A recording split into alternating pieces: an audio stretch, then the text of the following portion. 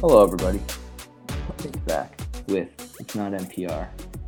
It's not the Fraser Crane radio show, but it's actually CBC Radio 1? No, not even CBC Radio 1. The one. It's Big Dog Ball Talk with Matt Eichhorn and Jordan Flegel, the only place for your smooth basketball takes. I'm Matt Eichhorn. Hey, Jordan, how's it going? It's going pretty good, man. It's going pretty good. Love the voice. Trying to class this place up a little bit. I was saying to you before we started, I've got a bit of a sexy rasp going. You said it wasn't sexy. I thought it was decent. You sound the exact same. No, Come on. I had a great weekend. Got to see some old friends. Excuse Me the Band. Rocked it out at Sneaky D's. You were there. We were in attendance. It was great. It was great to see live music again. They killed it as always. The other bands there too. It was great. Anyone from Toronto listening to the podcast, I thought Sneaky D's had closed. Yep. Thank God it didn't. It's one of my favorite places to go out. Hey, and shout out Animal Boy, November 12th. Also going to be at Sneaky D's. So if you guys go, say you're here from Big Dog Ball Talk, and maybe we'll get a cut of that entry pass. Yes, please. Yeah, we should do that. Why don't we have a live recording at Sneaky D's? That's true. Yeah, we could. We should try to get on the card. Yeah. It's Sneaky D's, right? Sneak in. So they get the name from D. From D's Nuts. Wow. Anyways, guys, this is probably a really, really good segue time. I think that we were just about to really go downhill and train wreck and destroy this entire episode so quickly after an electric start. So obviously, again, everybody, thank you so much for taking this ride with Jordan and I as we go through all the divisions here leading into the NBA season coming up. It's been a blast so far. I was just telling Jordan as well, we just reached our 100th download. Small steps, but we appreciate all the support nonetheless. So if you're rocking with us, we're always rocking with you. And we're rocking our way down, not to Electric Avenue. Stars. Give us 5 stars, please, everyone. Yeah, we need it. We need it. Long way. But we are going to be hitting up the Northwest Division. There's actually quite a few strong teams in here, and I think there's definitely going to be some debate to be had. Some teams that have had some really recent success, other teams that are going to maybe have a down year, and other teams that, might just surprise us and really showcase what they've got going coming into the season. And really just throw a wrench into the things of all of our predictions, which I'm sure that we've been spot on so far. Wouldn't you say, Jordan? Yeah. Well, honestly, I'm just happy to be heading over out west. I was kind of getting sick of the East. I know we saved the Central for the last episode, Central Division, who, can't be too hard on the defending champs. Good for them. But I'm super happy to be talking about the West, who has at least, for the past 10-ish years had just kind of more interesting teams to talk about, more star power. It's kind of evened out over the past few years. Mm-hmm. Lots of great talent in the East, but I'm super excited to be out West for sure. Well, Jordan, let's kick it off with a team that in recent memory have actually made a Western Conference final, and we're talking about the Denver Nuggets. In the offseason, they acquired through the draft Nishan Highland with the 26th pick, and they were able to re-sign Will Barton and JaMychal Green, as well as signing free agents Austin Rivers and Jeff Green, Uncle Jeff Green, on probably his 25th team in the NBA. And then all they lost in free agency was JaVale McGee, who they had acquired in a trade deadline deal anyways. Not a huge loss for them, but, he gets to go to the Suns, maybe compete for a title. But, we're looking at the Nuggets, not a lot of changes. As far as I can see right now, again, they're still contenders, but the big thing that's setting them back right now is Jamal Murray's not healthy. And they've actually come out. I think that originally they said, he was going to miss maybe half the season, come back maybe a little bit before the All-Star break. From some of the reports in an interview with Michael Porter Jr. recently, who just got paid big time. That is an extension that came out after the list that we're using for anyone who isn't following along on that. But MPJ had said that Murray's going to miss most of the season.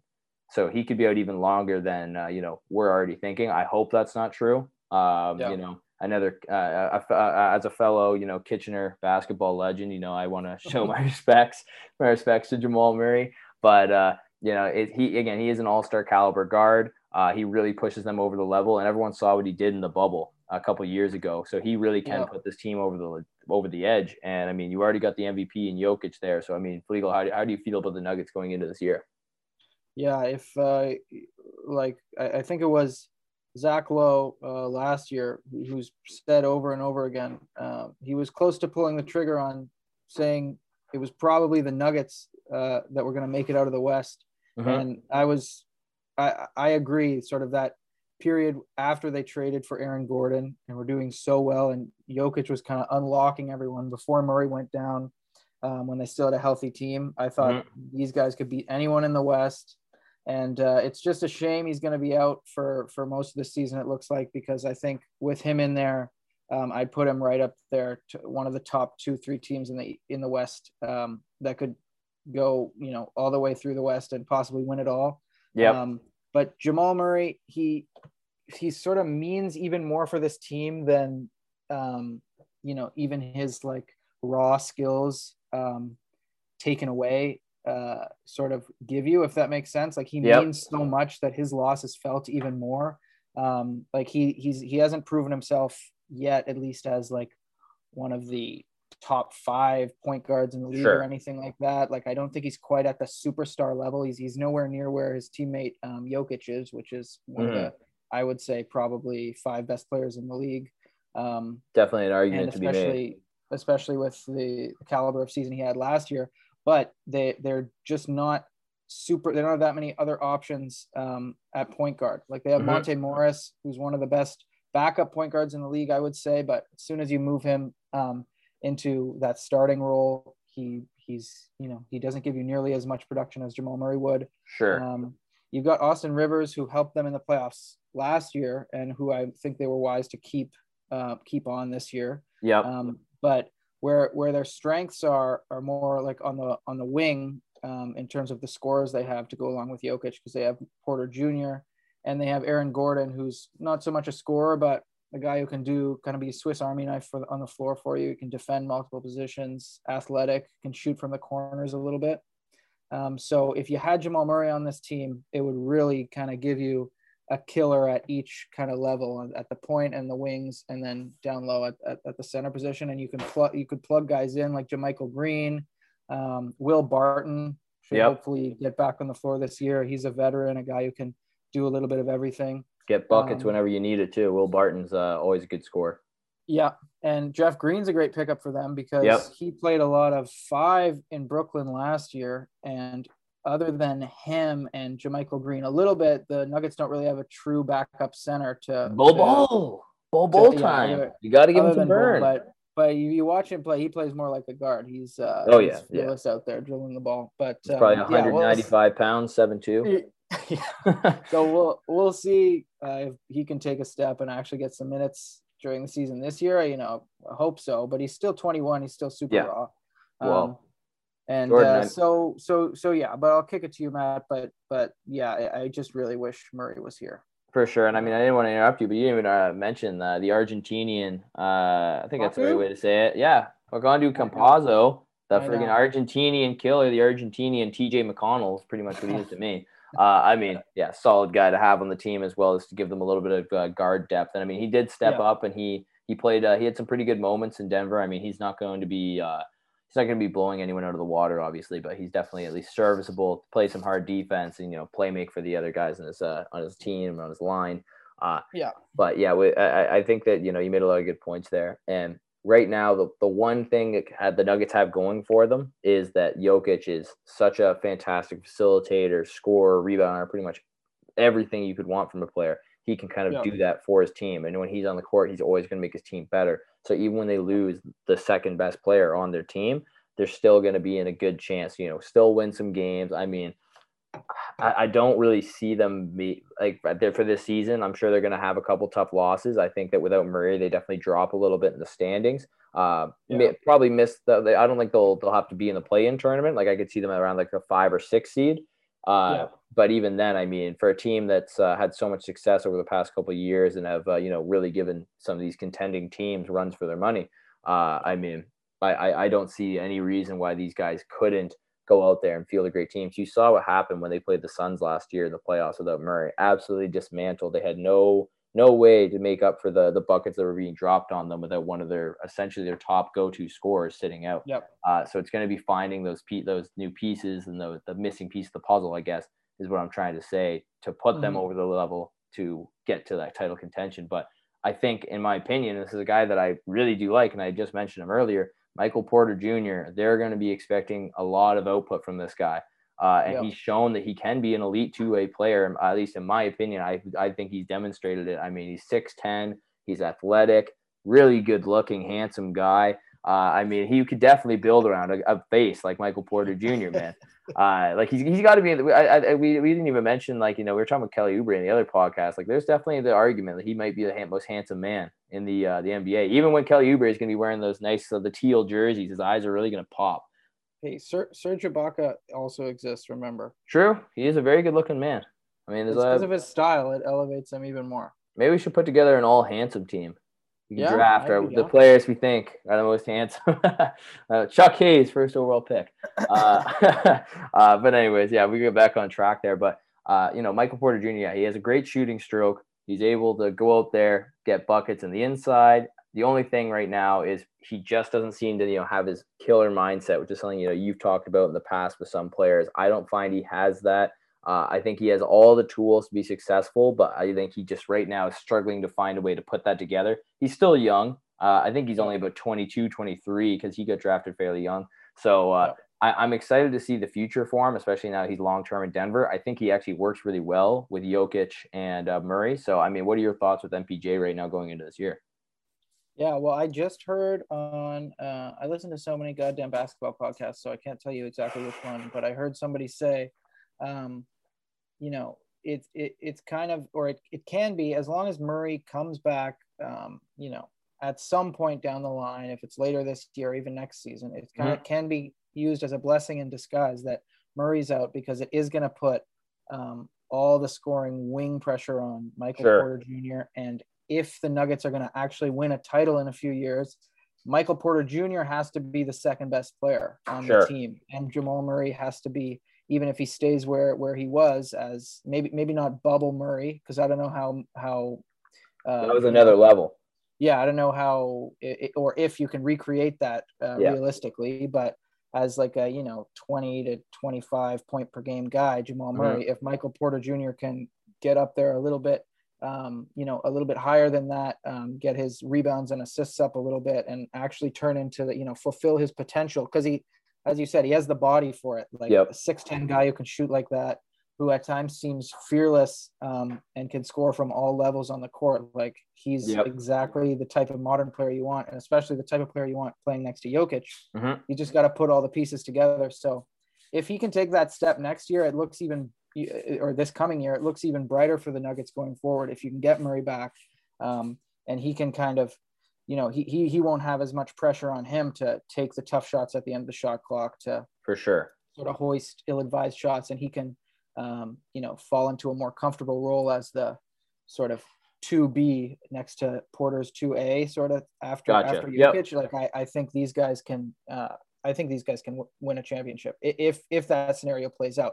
But as of right now, Michael Porter Jr. is kind of scratching that surface. He's not quite there yet. He's got consistency issues, and he's sort of, Mike Malone, you can tell, gets frustrated with him a lot of the time, especially on defense. I think he's kind of a guy who's got a lot of growth that needs to happen in that department. But like I said, perfect guy to have around Jokic, and I would have paid him too. So I think it's smart that they did. And he's one of the handful of young players in the league where you look at him and say he can be a star in the league if he puts it all together. 100%. I think that price tag, some of that's based on potential. Sometimes you don't pay a guy what he's worth now. You pay him what you think he could be worth, and maybe even less.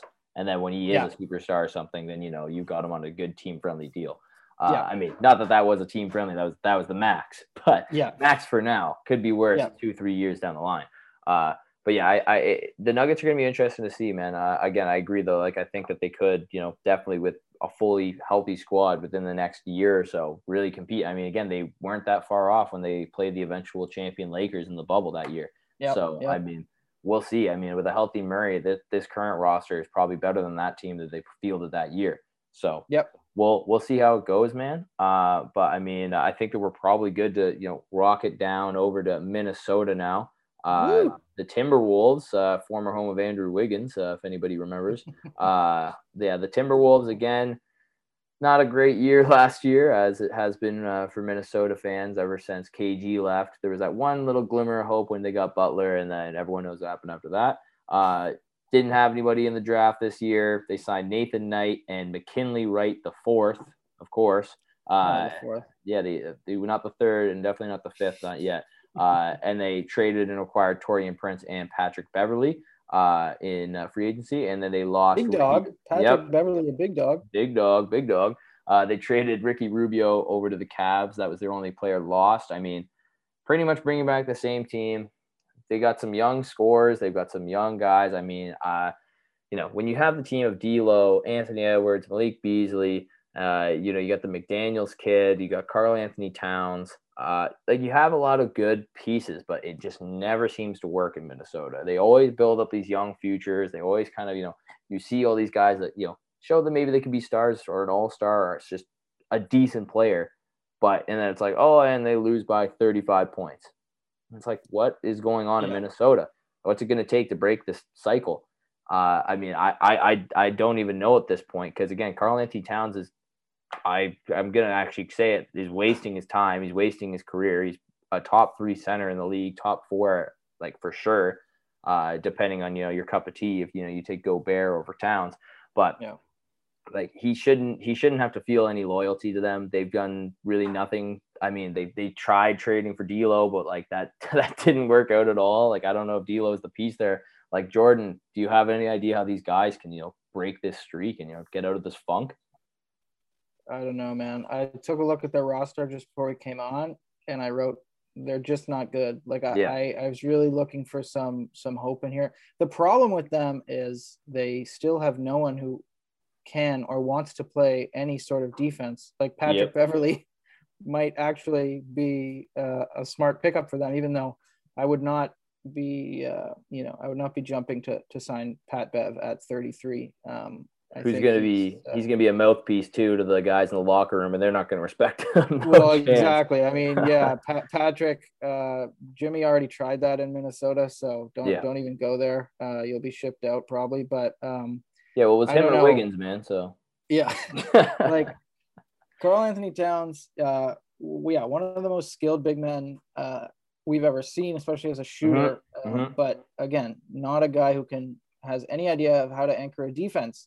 And D'Angelo Russell plays zero defense at the point guard position. So all of their sort of output and skill that they bring on the offensive end is really, really kind of does not contribute as much as it should to your team actually winning, which is a big problem for them. And Anthony Edwards, I'm just not a believer that he's anywhere near the point of a difference maker. Maybe last year he put up some interesting good scoring games, and I think he's going to have overall a successful career if he can kind of learn and grow into his body, because he's an athletic freak and still so young, and you can tell he has scoring instincts that I really like, but he's still just a young guy who's gonna maybe puts points on the board, but that's really not what they need, honestly. They need kind of grown-ups in Minnesota who can bring these young guys along, and like you mentioned before, they kind of tried that out before D'Angelo Russell got there, but with Karl Anthony Towns having Jimmy Butler around him, and it just didn't really work. And they have some intriguing guys. I even though he's not that young, I like Jake Layman. And I've always liked Ed Davis as well, although he's kind of, the amount of teams he's been on, that kind of gives you an idea that he's, teams like him enough to pick him up, but not enough to hold on to him. Was it not Jake Layman that yammed on Giannis last year? I think it was. I'm pretty sure he did. They were getting blown up by 40, but still. Sorry to cut you off. I just was like, I heard the name, and I'm like, I'm pretty sure he did. I think he cocked that joint back and banged on him. he kind of does a little bit of everything for you on the floor, but again, just a role Yeah. player looking for a actual role on a winning team. But this doesn't seem to be it. And the other, I like Malik Beasley as well, who's at least a slightly more competent defender and a good shooter. Sure. But this team kind of baffles me though too. I don't know exactly what they can do to really take that next step, because you logically, especially with the strength of the West and other teams around them, you'd say you just aim for the lottery, keep doing that. But like you said, it's kind of, the clock is ticking for Karl Anthony Towns. You kind of want to build a team around him right now that can get him to a place where they can actually win. He's already 25. Which it's not 27 or 28, but you'd think, or you would have thought by this point in his career he'd be in the playoffs and getting some experience there. But yeah, I don't know what to say, man. I don't know where they go from here. Well, that's the thing. That's like again, yeah, he's only 25, but when you're the number 1 overall pick, you would expect to have more than one playoff appearance. And in that playoff appearance, I believe they lost in 5 to the Rockets. I believe they got one win. Like early on, like game 2 or 3, and it was like a gritty, grinded out kind of win. But again, Towns, he can't afford to waste it. And I think again, when the problem with Malik Beasley and Edwards, you were saying neither one of them are really anything great on defense, and they're both only about 6'3" or 6'4". So rolling one of them out as a small forward just is not going to work, especially again, like you're playing in your own division. You're going to be playing these big small forwards like Bojan Bogdanovic, Michael Porter Jr. we were just talking about. Pukashevsky from the Thunder. Yeah. I'm not saying that these... even Norman Powell, I think, could body some of these guys. Like for sure. And Robert Covington when we get to Portland eventually. Like, I think you're right on. So they don't have the size to match. Even if they were decent defenders, it just doesn't work right now. Because again, you get posted up. There's only so much defense you can play if a guy can hook shot right over you. So it's going to be something I kind of touched upon briefly, and I just want to get this out. I'm going to call this my rant. I'm going to call it like a mini rant. Not yet? But just not yet. I have another one in mind, but this one just kind of stirred up in me because it does piss me off. Mini rant. D'Lo is not the answer. D'Lo is not the answer. People still, because again, he was a number 2 overall pick. If someone's drafted in the top 5, people will cling to that, and they'll be like, "Oh, he has so much potential." No, he's done. D'Lo is never going to be an all-star. Says Mr. Wiggins Island over there. Yeah, and Wiggins is one of the all-time best players. But no, for real, man, don't kid around right now. D'Lo needs to show something. Like, what has he really shown? The biggest highlight in his whole career was his rookie year. Ice in my veins. It's been downhill. It literally has. Like, no one can tell me. He had the Brooklyn All-Star season in Brooklyn, which again, it's easy to make an All-Star appearance in the East. I'll just leave it there. That year was a weird year too, though, because he got traded to Brooklyn with pretty much no expectations from the Warriors I guess that was the other way around. Pardon me. That was beforehand. But then he went to the Warriors, was horrible. I mean, I don't know why they thought that was going to work anyways. But and then they go send him to the Timberwolves, and like another bad move for the Timberwolves, just picking him up in general. Because again, one of the biggest reasons they do it, and I hate when teams do it, because it's better if players will organize it themselves in free agency, that's their own prerogative. I hate it when teams trade just to make like, oh, I got your best buddy. Because Karl Anthony Towns, they were trying to get Devin Booker. They wanted to make a big 3. And it's like, there's no way that's going to happen now. No, they got the wrong guy. Maybe if they got Booker there, this would be a sweet-looking team. They'd still have horrible defense and all offense. But, as you were saying, what can help them? You don't know what's going to help them. One of the things that's been stirred around and talked about right now, and again, it's one of the biggest still news stories kind of developing as he keeps sitting out and he's losing like something crazy like $3 million a game or $8 million a game he's going to be losing. But Ben Simmons, he's been linked to the Timberwolves, and I would assume it would have to be some kind of a D'Lo centered package, maybe Beasley. I don't think Anthony Edwards would be the one to go in that. And I mean, a Simmons, I don't think so. A Simmons, Karl Anthony Towns, and Edwards big 3 maybe could work. Better than this. Hell of a lot better than this right now. Well, then at least you have a confident defender. Well, exactly. And then Edwards could, I think it would unlock him a little bit, having a guy next to him who can play a little perimeter D. And he can just go out there and, they can give him the ball and say, okay, go get us 30. They would still need to fill in around that, but I would definitely like that better than what they've got now. Almost anything. I'd take almost anything over what they have now.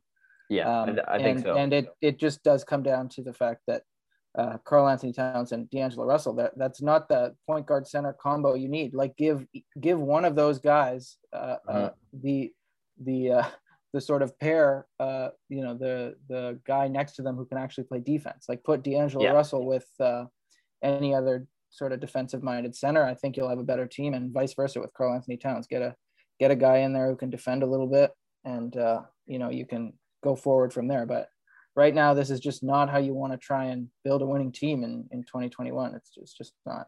For sure. And as we end off here with Minnesota, I will give, if there's any Timberwolves fans listening right now, I'll give you young pups just a little bit of something to hang your hat on, a little excuse. I'm good at excuses, so here's a good one.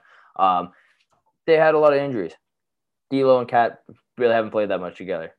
There's your excuse. They're still developing chemistry. Give them a couple years. Give them a couple years.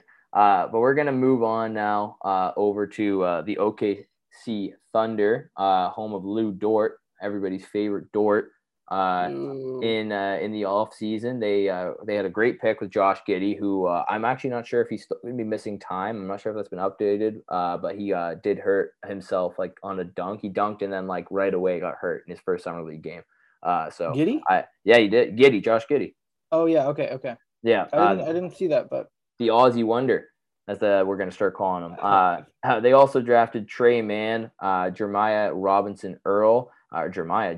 pardon me. And also Aaron Wiggins, number 55, and the re-signing Mike Muscala in the offseason, as well as SGA, Shai Gilgeous-Alexander. Then they also traded to acquire the big man from Utah, Derek Favors.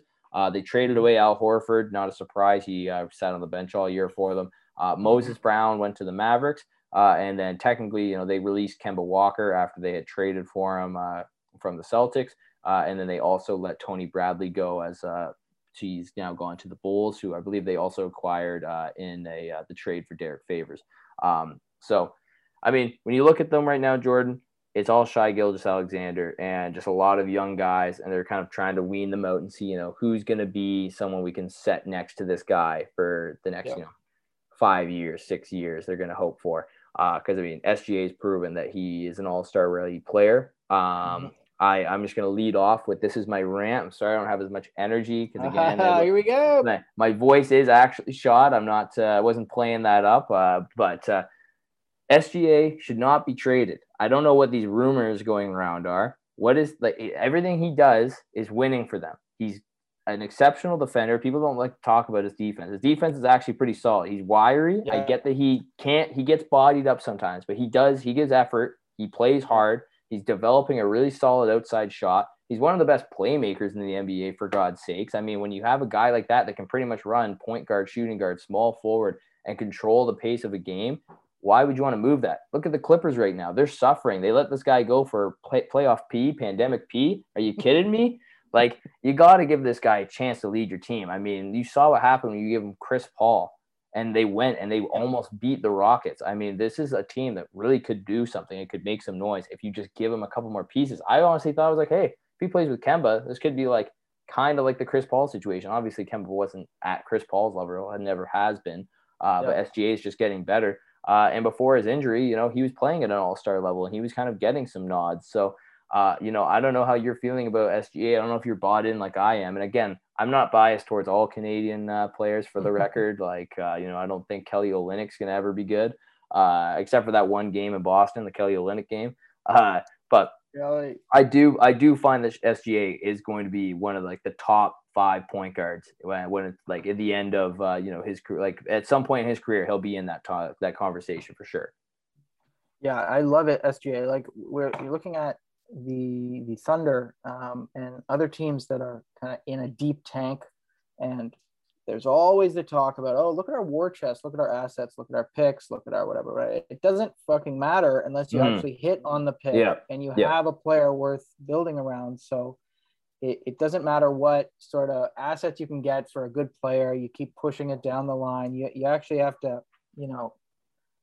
bite down and when you have a player that is good and worth building around, keep them and, do your best to put winning players around them. Yeah. Shai Gilgeous-Alexander is a stud and he's only 23. He's 6'6". He can do it all offensively. And like you were saying, on defense, he competes. And he's done all this. He's impressed so many people on OKC, which his whole time since he was there, it was only a few short seasons ago since he came over from the Clippers. Yeah. He's done this on a pretty subpar team, other than the 1 year with Chris Paul. The trio, him, Chris Paul, and Dennis Schroeder, actually went out there and were beating some of the best teams in the league. They had one of the best net ratings in crunch time. They would, if you were in a close game with the Thunder that year, watch out. They were one of those three-headed monsters were gonna hit a mid-range shot that was just gonna break your back. And he learned a lot from that year. He kind of has already proven that you can count on him out there on a team that's competitive. And so hell yeah, you build around him and you use your thousands of picks, however you want to do it, to put the right players around them or around him. And I wouldn't even consider trading him. Well, and I mean, you've got a few other promising guys. Dort, I love, obviously another Canadian boy, one of the best perimeter defenders in the league. And I can't wait till we get to talk about Poku, but I'll wait. I'll wait a second for him. I would like first to know what you think of Josh Giddey. I'm not going to give you any hint of what I think, but can you tell me your thoughts on Mr. Giddey from Down Under? I think he's kind of like an Australian version of Shai or Shea. I actually don't even know if that which one it is anymore. Everybody says something different. Yeah. So SGA. But yeah, I find he's like kind of an Australian version of him. He's a really tall, long point guard. Definitely, he's raw. He needs some help. Like he's not, on defense, especially. On the tape that I've crunched on this guy. But he's pretty much a pylon. But he's got good length. You can always teach defense. I mean, it's a lot of heart. You got to have the passion for it. And it seems like this guy's a fiery player, like most Aussies are, like the Australian legend Dellavedova. Maybe he can help him out or something. But he's got a good shooting stroke, really great playmaker. I think him and Shai, potentially down the line, they've got some of these other guys. Like you're talking about Poku. They could put out some crazy like starting five that would all be like 6'6" and taller. Yeah. At some point, they can all like dribble and move. Like they have Kendrick Williams. I think he's about 6'6" or 6'5". He's a pretty big boy. So I mean, I'm definitely not mad at the pick. I think it was a reach, but I think that he could be good along with SGA. Yeah. Okay. Yeah.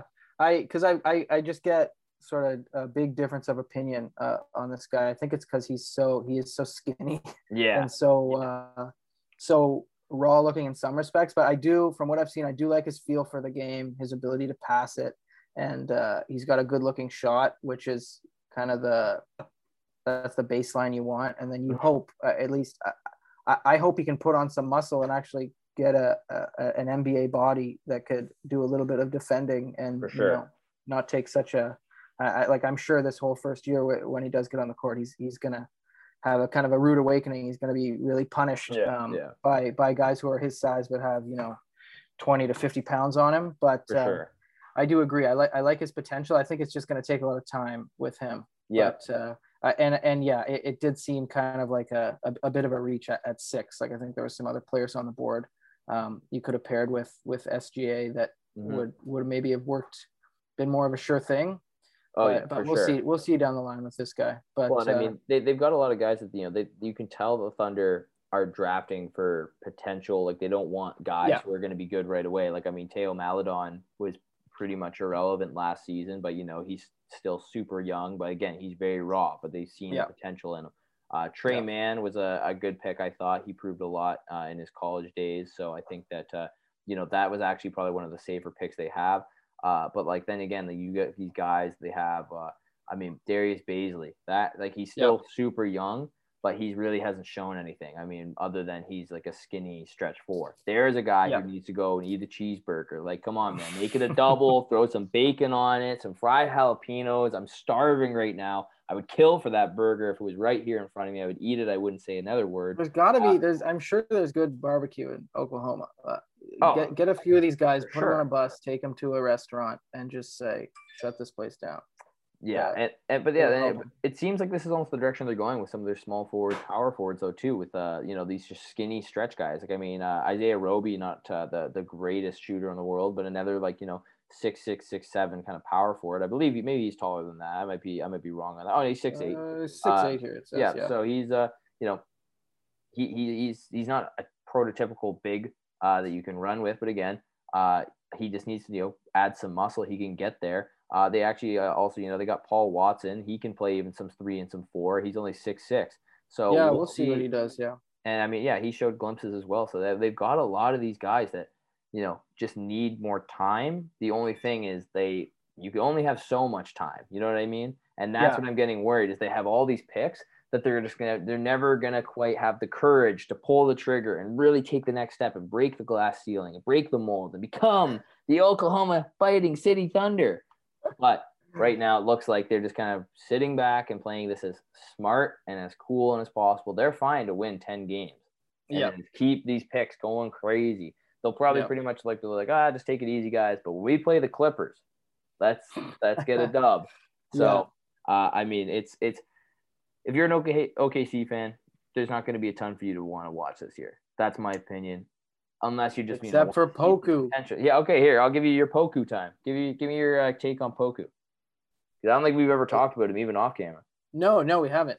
Because I kind of resisted. I heard his name floated around me. I heard because I didn't watch much OKC last year, and I don't think a lot of people did. But I'm hearing this kid's name. I'm like, okay, what's going on? And then a little while back, I go and type his name into YouTube and finally see what everyone's talking about. And holy shit. First of all, he doesn't look like he's actually 7 feet. I don't know what this phenomenon is. Like because he plays a lot out around the 3-point line, and I'm like looking at him, and he doesn't look like a 7-footer, but he is. Maybe the part of the problem is he is 190 fucking pounds, one of the skinniest 7-footers ever, probably off the top of my head. But this guy can shoot off the dribble, and he can cross over, small forwards and get to the rim and make wrap around one-hand passes. Another guy like Giddey, who if he's got any shot of being a real difference maker, has got to put on 20 pounds of muscle or more. But we'll see if he can do that. But for just looking at his skill set and his instincts and what he can do at that size, I'm definitely a Poku believer, and I think him and SGA, if they can get a little bit of chemistry going, and he can find a way to use his size a little bit more, I think that might be one of the guys around SGA that you can say, okay, this is of our war chest of picks of our young players that we're kind of experimenting. We're gonna center in around this guy, really try and develop him and let these guys grow together. Of all the players they have right now, I think he's the guy. Him and Dort are kind of the surefire guys I would say you want going forward, and the rest are the experiments that you're still working on. You're still fleshing out, seeing what they're going to be like. I would agree with that take. I mean, who knows? Maybe he'll be like the Serbian Kevin Durant. Hell yeah. Obviously he's got the same guy who measuring him. Yeah, so, I mean, hey, he's 19. He could have a growth spurt. He could be 7'5" in a couple years. You don't know. True. I mean, I also before we end off here, I would say that Poku's probably got to be like all NBA next. That guy's got a long gawker on him, man. Like he can do, like he's got a real chicken neck, which I like. I love to see. Everybody, I think that sports are great when people have these weird, abnormally large like necks. It just looks great. And then who knows? Maybe that lets him see above the defense just that much more. Gives him that extra inch that he needs to make that pass, make that read, get the shot up. But as we move on, his shoulder is actually at 6 feet. It's a foot. From the shoulder to the top of the head. Yeah, honestly, that wouldn't even surprise me. Like you can tell me that it's fact, I'll believe it. So as we move on now to the Portland Trail Blazers, they've really been talked about a lot this NBA offseason.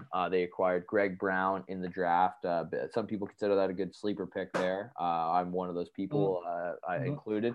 They acquired Cody Zeller, re-signed Norman Powell, signed Tony Snell and Ben McLemore, and they traded for Larry Nance Jr. They reportedly have lost Derek Jones Jr., Zach Collins, Enes Kanter, and Carmelo Anthony. Jordan, this is not the offseason Blazers fans were hoping for, especially with all of the Dame trade talks and, he's not happy and they want to build a team around him. And it's just a lot of who said what. A lot of conflicting reports. Dame says, I never said this, but, he's obviously not happy because, again, getting swept never – or was it a sweep or was it a 7 game? It was I thought it was one of the two. 7. Yeah. It was 6. I believe it was 6 because everyone thought it was going to go 7 because they were such evenly matched teams, and I think it was 6 in the end. But let's take the time to look it up. Yeah. We'll check that really quick, guys. But, I mean, even then – the Trailblazers, they still didn't make the moves they needed to. Again, we've talked about how high we are on Damian Lillard before, probably a top 2 point guard, if not top 3. And he's a beast, but we've discussed this before, and it doesn't seem like the Portland management have been able to get the guys put around him to make him succeed and push them into a true contender. Because, there's only so much he can do. He can only drop 45 a night. It's one. Sometimes it's just not going to go for him, and or sometimes teams might find a way to neutralize him, and it doesn't really help when CJ McCollum's your second best player and the guy has no real space awareness on the court, and sometimes he has these really cold streaks, and then sometimes CJ McCollum's a pistol though. Sometimes that guy just goes out and sprays. So it's hard because they don't have a lot of consistency. Again, another guy like Nurkic, I think he's actually one of the most slept on centers in the league, but he's, again, same thing, a lot of inconsistencies, a lot of injuries for Nurkic, some major ones especially. And it's just, I don't know what they're really thinking. Cause again, obviously, they're going to say what they need to say, make people think, oh yeah, we're competing, we're doing this, we're trying to bring Dame a championship, but you can't just keep saying it and then never doing anything about it. Because Dame is just sitting there in no man's land. The guy's getting older. He doesn't have much time left. Yeah. He deserves to keep competing for a championship. And right now I'm looking at them and it's like he's going to be playing in the bubble again. Yeah. Or the bubble, sorry. In the play-in tournament. The bubble, the play-in, yeah. Hopefully we're not in a bubble ever again. Yeah, I mean, their biggest offseason move really was the head coaching change, which was its own whole debacle with bringing in Chauncey Billups, getting rid of Terry Stotts, who's been there, I think the whole time that Dame has been there. They reportedly have always had a really good relationship. They're I think by all accounts Dame loved Terry, and with the Chauncey Billups hiring, with his sort of past allegations of sexual assault, I guess. I don't know the exact details, but that was a whole mess. And, a lot of sort of internal strife in the organization, which didn't help the Damian Lillard situation at all, because it was already kind of on shaky legs. You don't know. As one of the most loyal guys in the NBA, he can only take so much before he says, I'm 31. If I'm ever going to have a chance to compete for a title, I might have to get out of here unless you guys are going to do something, drastic. And they went and they got him Cody Zeller. They got Cody, but exactly like you said, there was nothing drastic really done. And Dame said it himself. We don't have to make the stretch to, think about how he feels. Even he knows it's not an off season that's really going to change the outcome for the Blazers this year. And I can only assume that the Sixers were not going to accept a trade centered around CJ McCollum for Ben Simmons, because actually, hold on, one second. Annie. The ceiling's physically leaking. Put a thing. We got a Nice. leak in the ceiling Nice. in our new place. No, this is good content. Live. Let's dive into the leak. But it's I'll show it close up later. Is it at least just normal water? It is. It's not like when we were playing basketball the other day and come on, Annie. Brown shit. Jordan's lovely girlfriend Annie is now. She's tending to it. Got a bucket. Get a bucket. But it's an Airbnb. None of this is our stuff, so who knows if we'll leave this in? This is we'll you know what? Right now, guys, we're gonna have a quick 2-second break, and we'll be right back.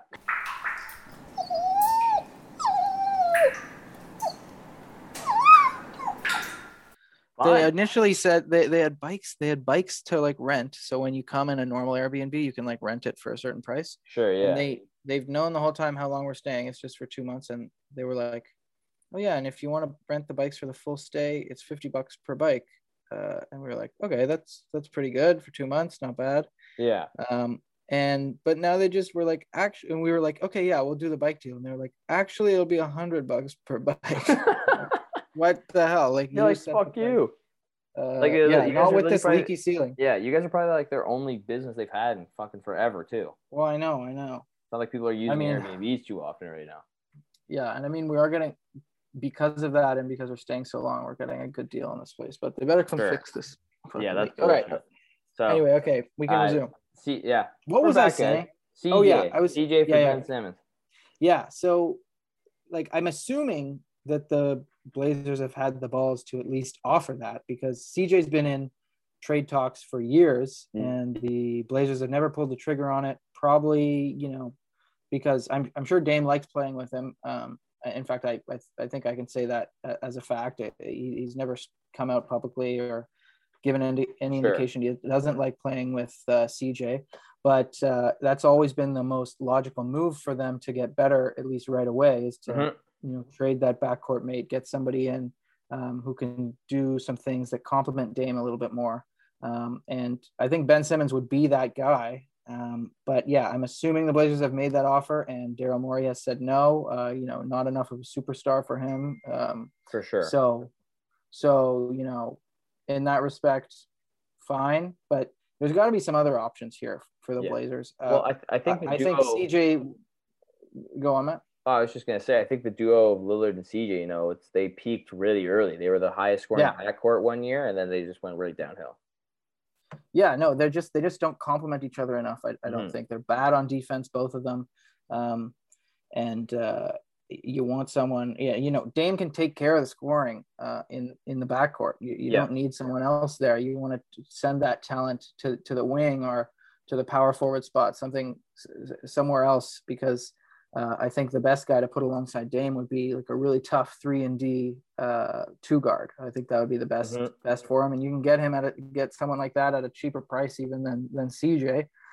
So I don't know. There's got to be a package out there, but they've got to do it, because there's no one else. There's no one else who's going to get as much value on the market on this team right now. There's a few other guys that would fit around a Dame-led team in theory, like Robert Covington. I like the pickup for them, but he's not really shown. He's not. His career isn't. His arc isn't going up right now. Sure, it's if anything going down or kind of flatlined. He showed a lot of promise back when he was in Philly and then in Minnesota. And like you said, Nurkic is a great center, and one of the most slept on guys in the league, but he hasn't been able to stay on the court the past few years. He's had some serious injuries. So I think CJ's the guy. I think they got to suck him up and suck it up and trade him. Or suck him up. Whatever. Yeah. Yeah, no, I agree though. I mean, yeah, I've said it all before about CJ already. I feel. I mean, I think you nailed all the points there. I mean, CJ is CJ. He's a solid scorer. I think at this point in his career, honestly, he might be better off suited as like even a 6-man, just come off and get buckets for a team. Yeah, that would be a fantastic role, almost like a Lou Williams, because he could do that and be fine. I think that they missed their mark. I think that when they had they had talk, again, we said like trade talks a couple of years ago when CJ McCollum was like an all-star conversations, that people would really consider him to be like a up and coming guy. So I think they missed their chance to move him and get some value for him. And if they do it now, they're going to have to shell out some picks. And I don't even think they've got many of those lying around right now, or how valuable they would really be depending on where they'd be trading them to. So I mean, like maybe OKC's interested, but what are you going to get from there that's going to help? So it's hard to say where the Trailblazers are going to move forward here, because again, the signings they made, they were all not guards. Like they have Anthony Simons as the backup still, and he's proven that he's still super raw. I mean, he's got the dunk contest mantle now, but I mean, what is that going to do for you? I mean, Norman Powell, again, same thing, playing a small forward at 6'3", it's just not going to work. I mean, again, he can get buckets and he plays bigger than his height, but they picked like Tony Snell. Like, I just don't know what they were thinking with this. Like, they let Zach Collins go. I know that San Antonio gave him a big deal, but that was a guy that they selected with the first round pick. Has shown that he obviously had a lot of injuries in the past year and a half, but he's shown when he was healthy, he could be a really solid player, and I thought that he would be good to build with. And they hold on to him all this time, right up until you think he might be ready to get on the court, and then you just you let him walk away. It's strange. Yeah, so I'm really doubtful for the Trailblazers' future. I mean, I actually don't know how many years Dame even has left on his contract. I think it's definitely more than 1 year. I think it's about 2 or 3. Because he signed the Supermax, right? Yeah. 200 mil. I could be wrong on that, but again, and that's the thing, when you have a guy on a Supermax, it's almost impossible to trade him. Yeah. So it's, I don't know, Jordan. I like the Trailblazers. I really do. I mean, like I like Dame a lot. Like they've had some iconic playoff moments, mostly thanks to him. But again, like you look at where they are now, and even when Dame was a rookie and they had the LaMarcus Aldridge, Nicholas Batum, Wesley Matthews, like this team now would get smoked by those guys. Yeah. It's just, you should never be moving backwards if you're still competing for the exact same thing. Like it's not like they just decided 1 year to tank. Yeah. Maybe that's what they need. Maybe they need to say, they just give it up, man. Like, yeah, you got Dame. Like, look at the Warriors. They did it. They tanked. Curry had that year. They got Wiseman. I mean, we'll see how that goes. We'll be talking about the Warriors soon enough, I'm sure.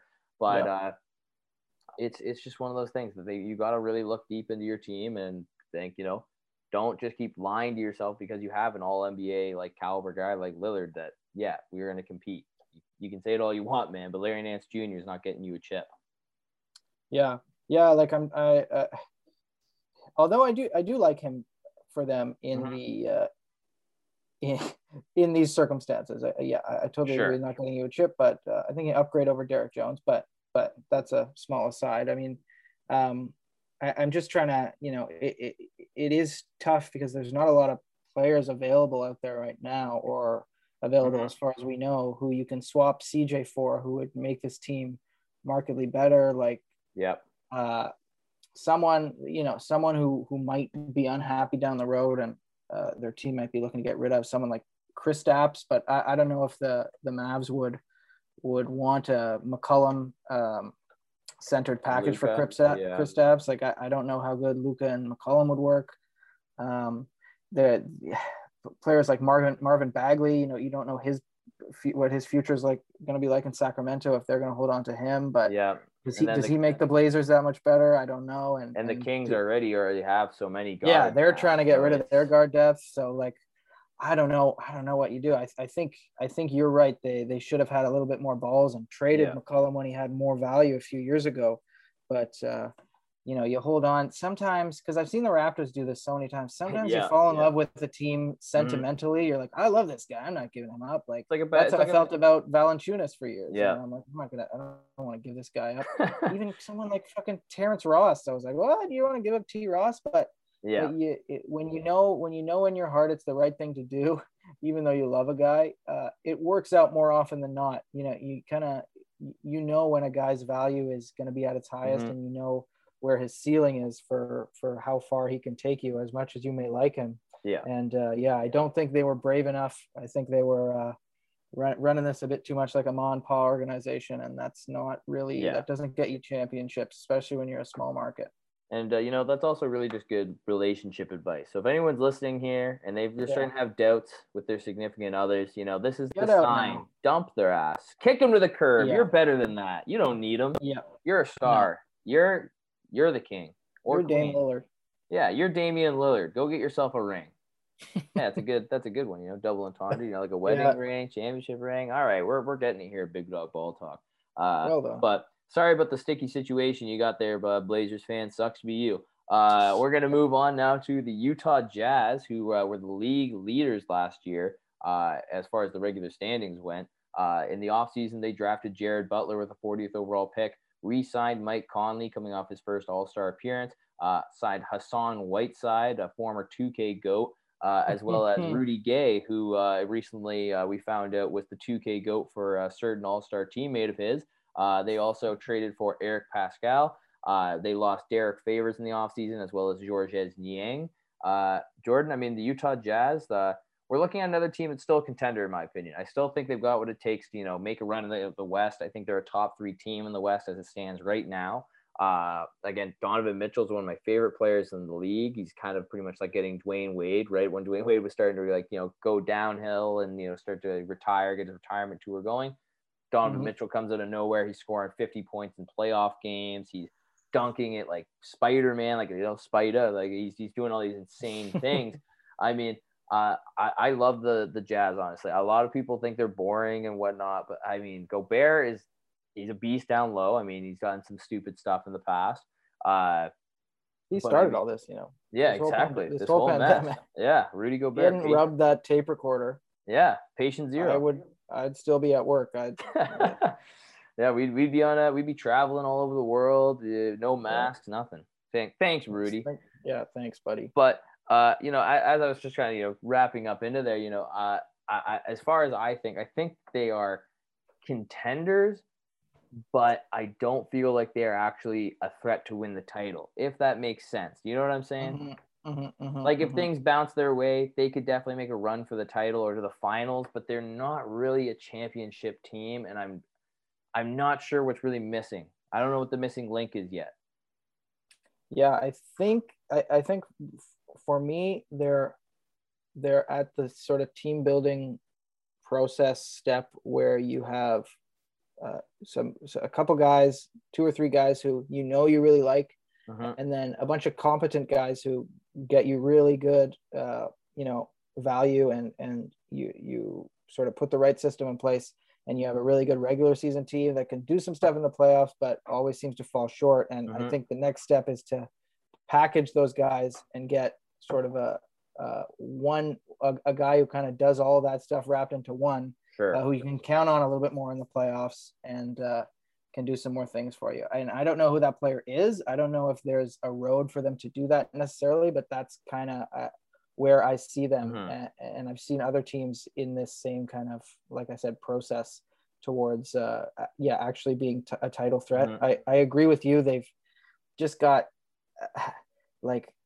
just from the evidence we've seen in the past few postseasons since the Jazz have been relevant, since Donovan Mitchell has been kind of ascending and Rudy Gobert has come into his own, there's just, they hit a wall in the West every time. And it usually just comes down to the fact that they've got all these guys who can do a little bit of, a little bit here and there for you.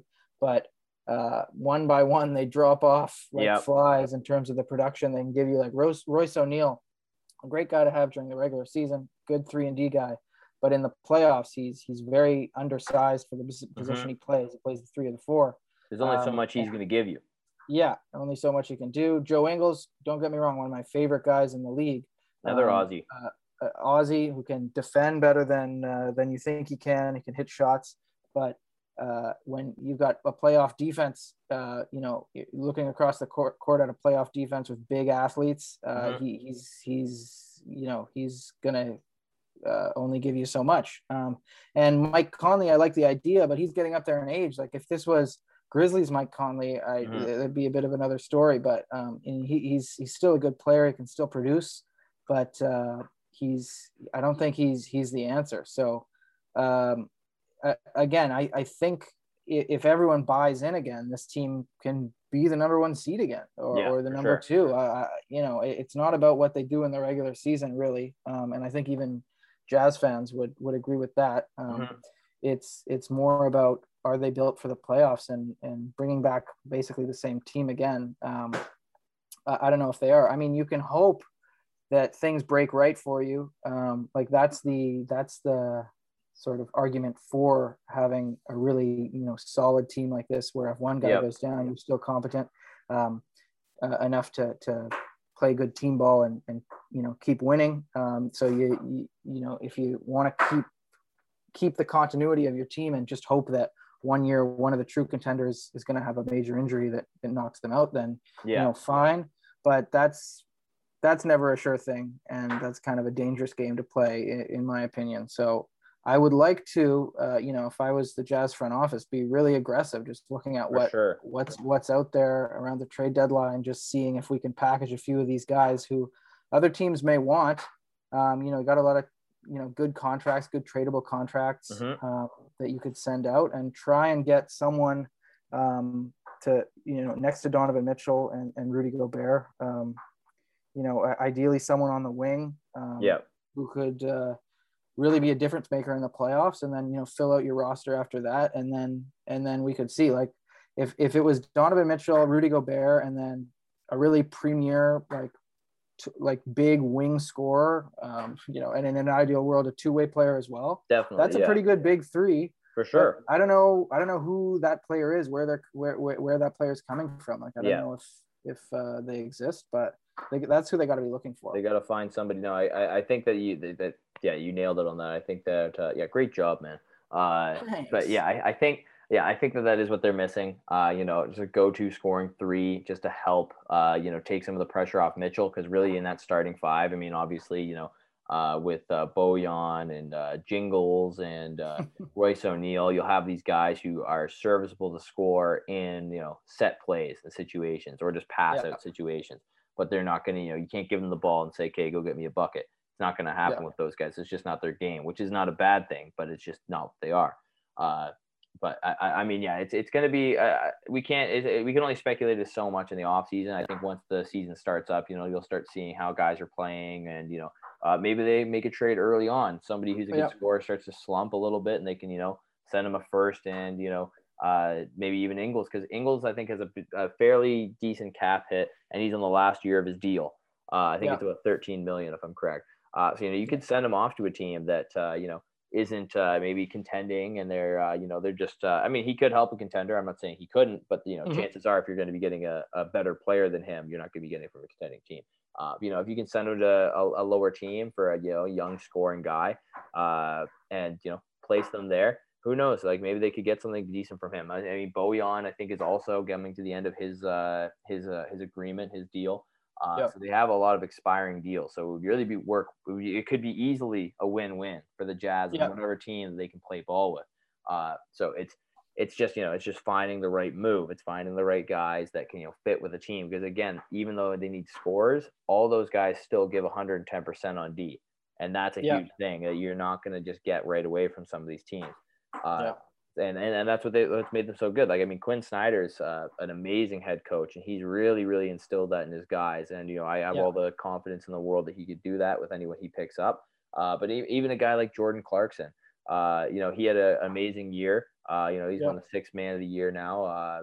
Just a little off topic. You see the reporter talking to him? They interviewed him on the street. No. So some reporter in Utah, and they're like, "Oh, did you go to one of the Jazz games?" Yeah, I went to a lot of them. That happened to Klay Thompson too a couple of years ago. I remember they interviewed him. Yeah, he was walking on the streets, and they interviewed him about like taxes or something, and he was like, "Oh yeah, I'm really, I think I don't know what he said. I'm not gonna act like I do, but it's pretty funny when you see these pro athletes and they're just walking in the street clothes. I'm always afraid if I saw a celebrity.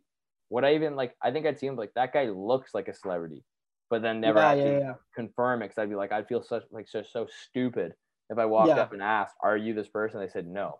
But as we go back to it, the Jazz definitely have these guys that they can make these moves for. I think Mike Conley, as you said, like, he's actually, I think, a great guy to have. Plays hard defense, veteran. They got him on a good extension there. And the guys they added, like in Rudy Gay and Hassan Whiteside, they're not game changers, but they did the right thing. Like the Jazz front office hasn't done anything wrong. They've built a contender and they added more veteran presence that still have skill. Like Rudy Gobert, you know, you can slot him in a lot of different places. Hassan Whiteside's a very big body. Obviously, he's not like a triple double with blocks, Hassan Whiteside anymore. But, you know, he's serviceable enough to go out and maybe play like 10 minutes a game and just get some rebounds for Gobert, because that's pretty much what he wants to be, is Gobert.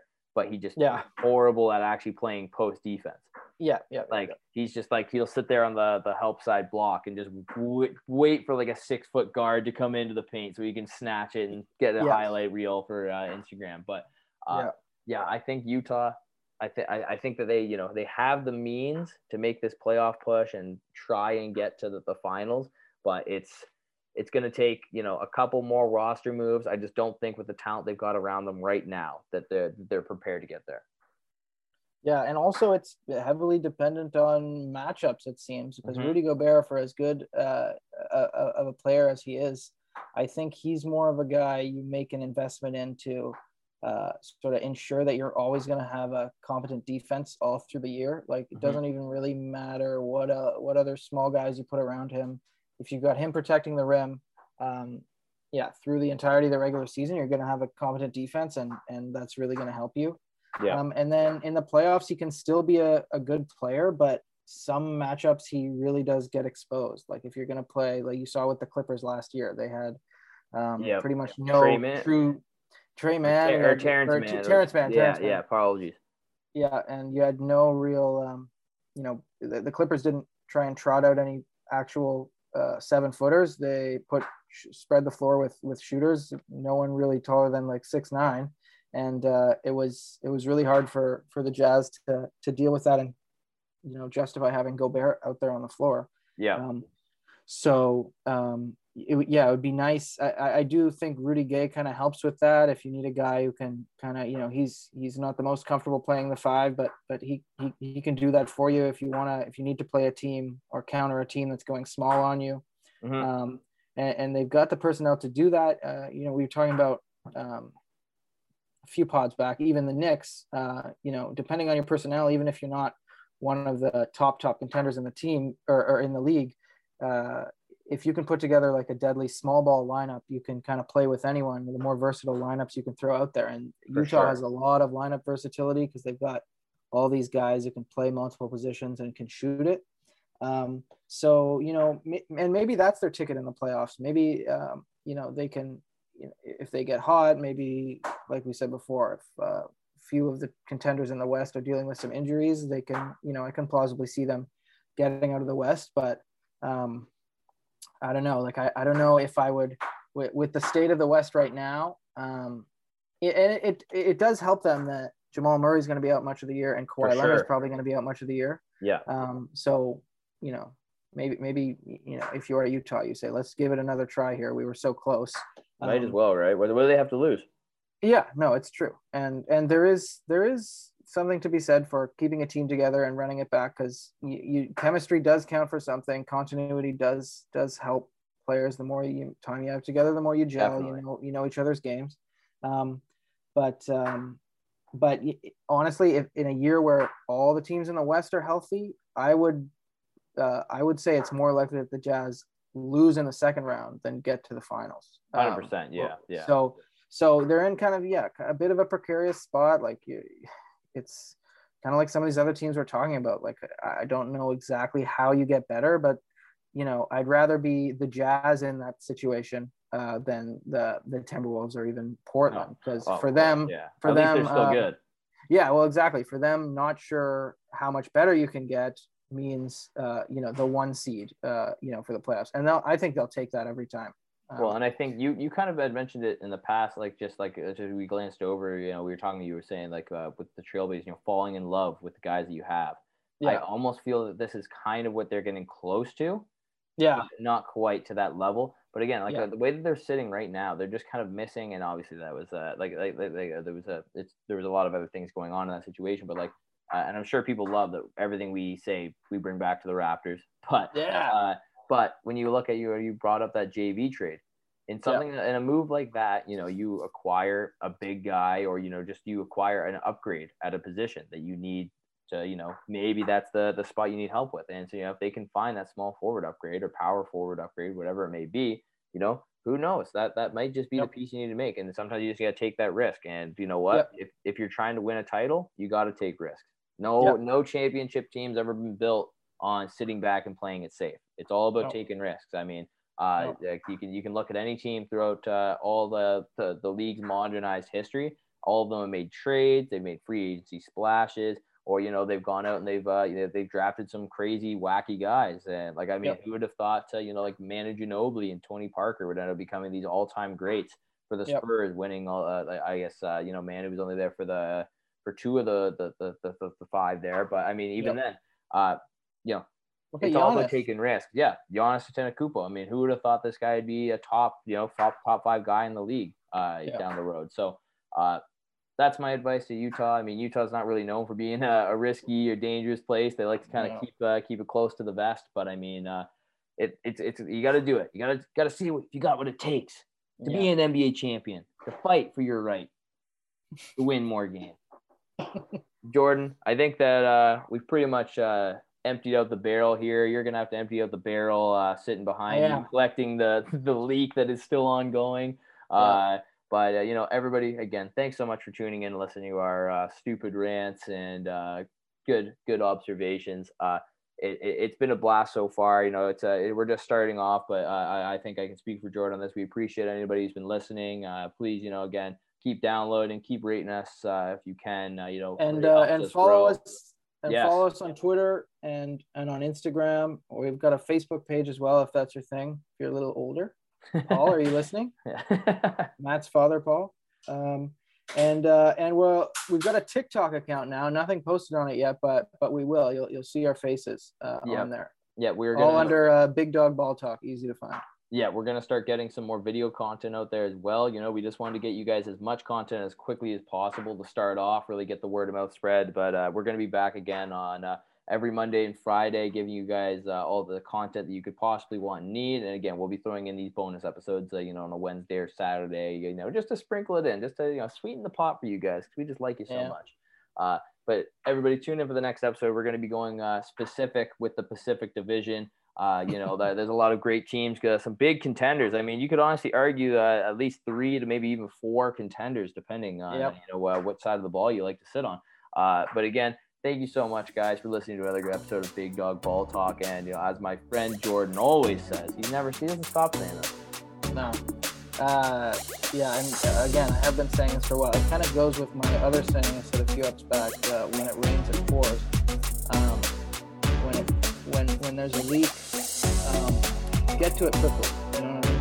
And I'll get under the surface there. Like you want to deal with the leak as soon as possible. You know, leave it. It's such a long saying, but you do say that a lot. It's exactly the same way. I said that on the weekend a bunch of times, and I'll say it again. I don't think I'll stop. Do you have anything you would recommend, or is this more of a metaphor? No, it's a metaphor. For what would you use it for? In what sense? And please do the whole thing over again if you could. No, I can't. No. Look, it works best when you just say it once and you apply it to your life. Okay? So, like, I'm not gonna say anything else. All right. Well, what if I wanted to? I don't know. Let's put up a hypothetical situation.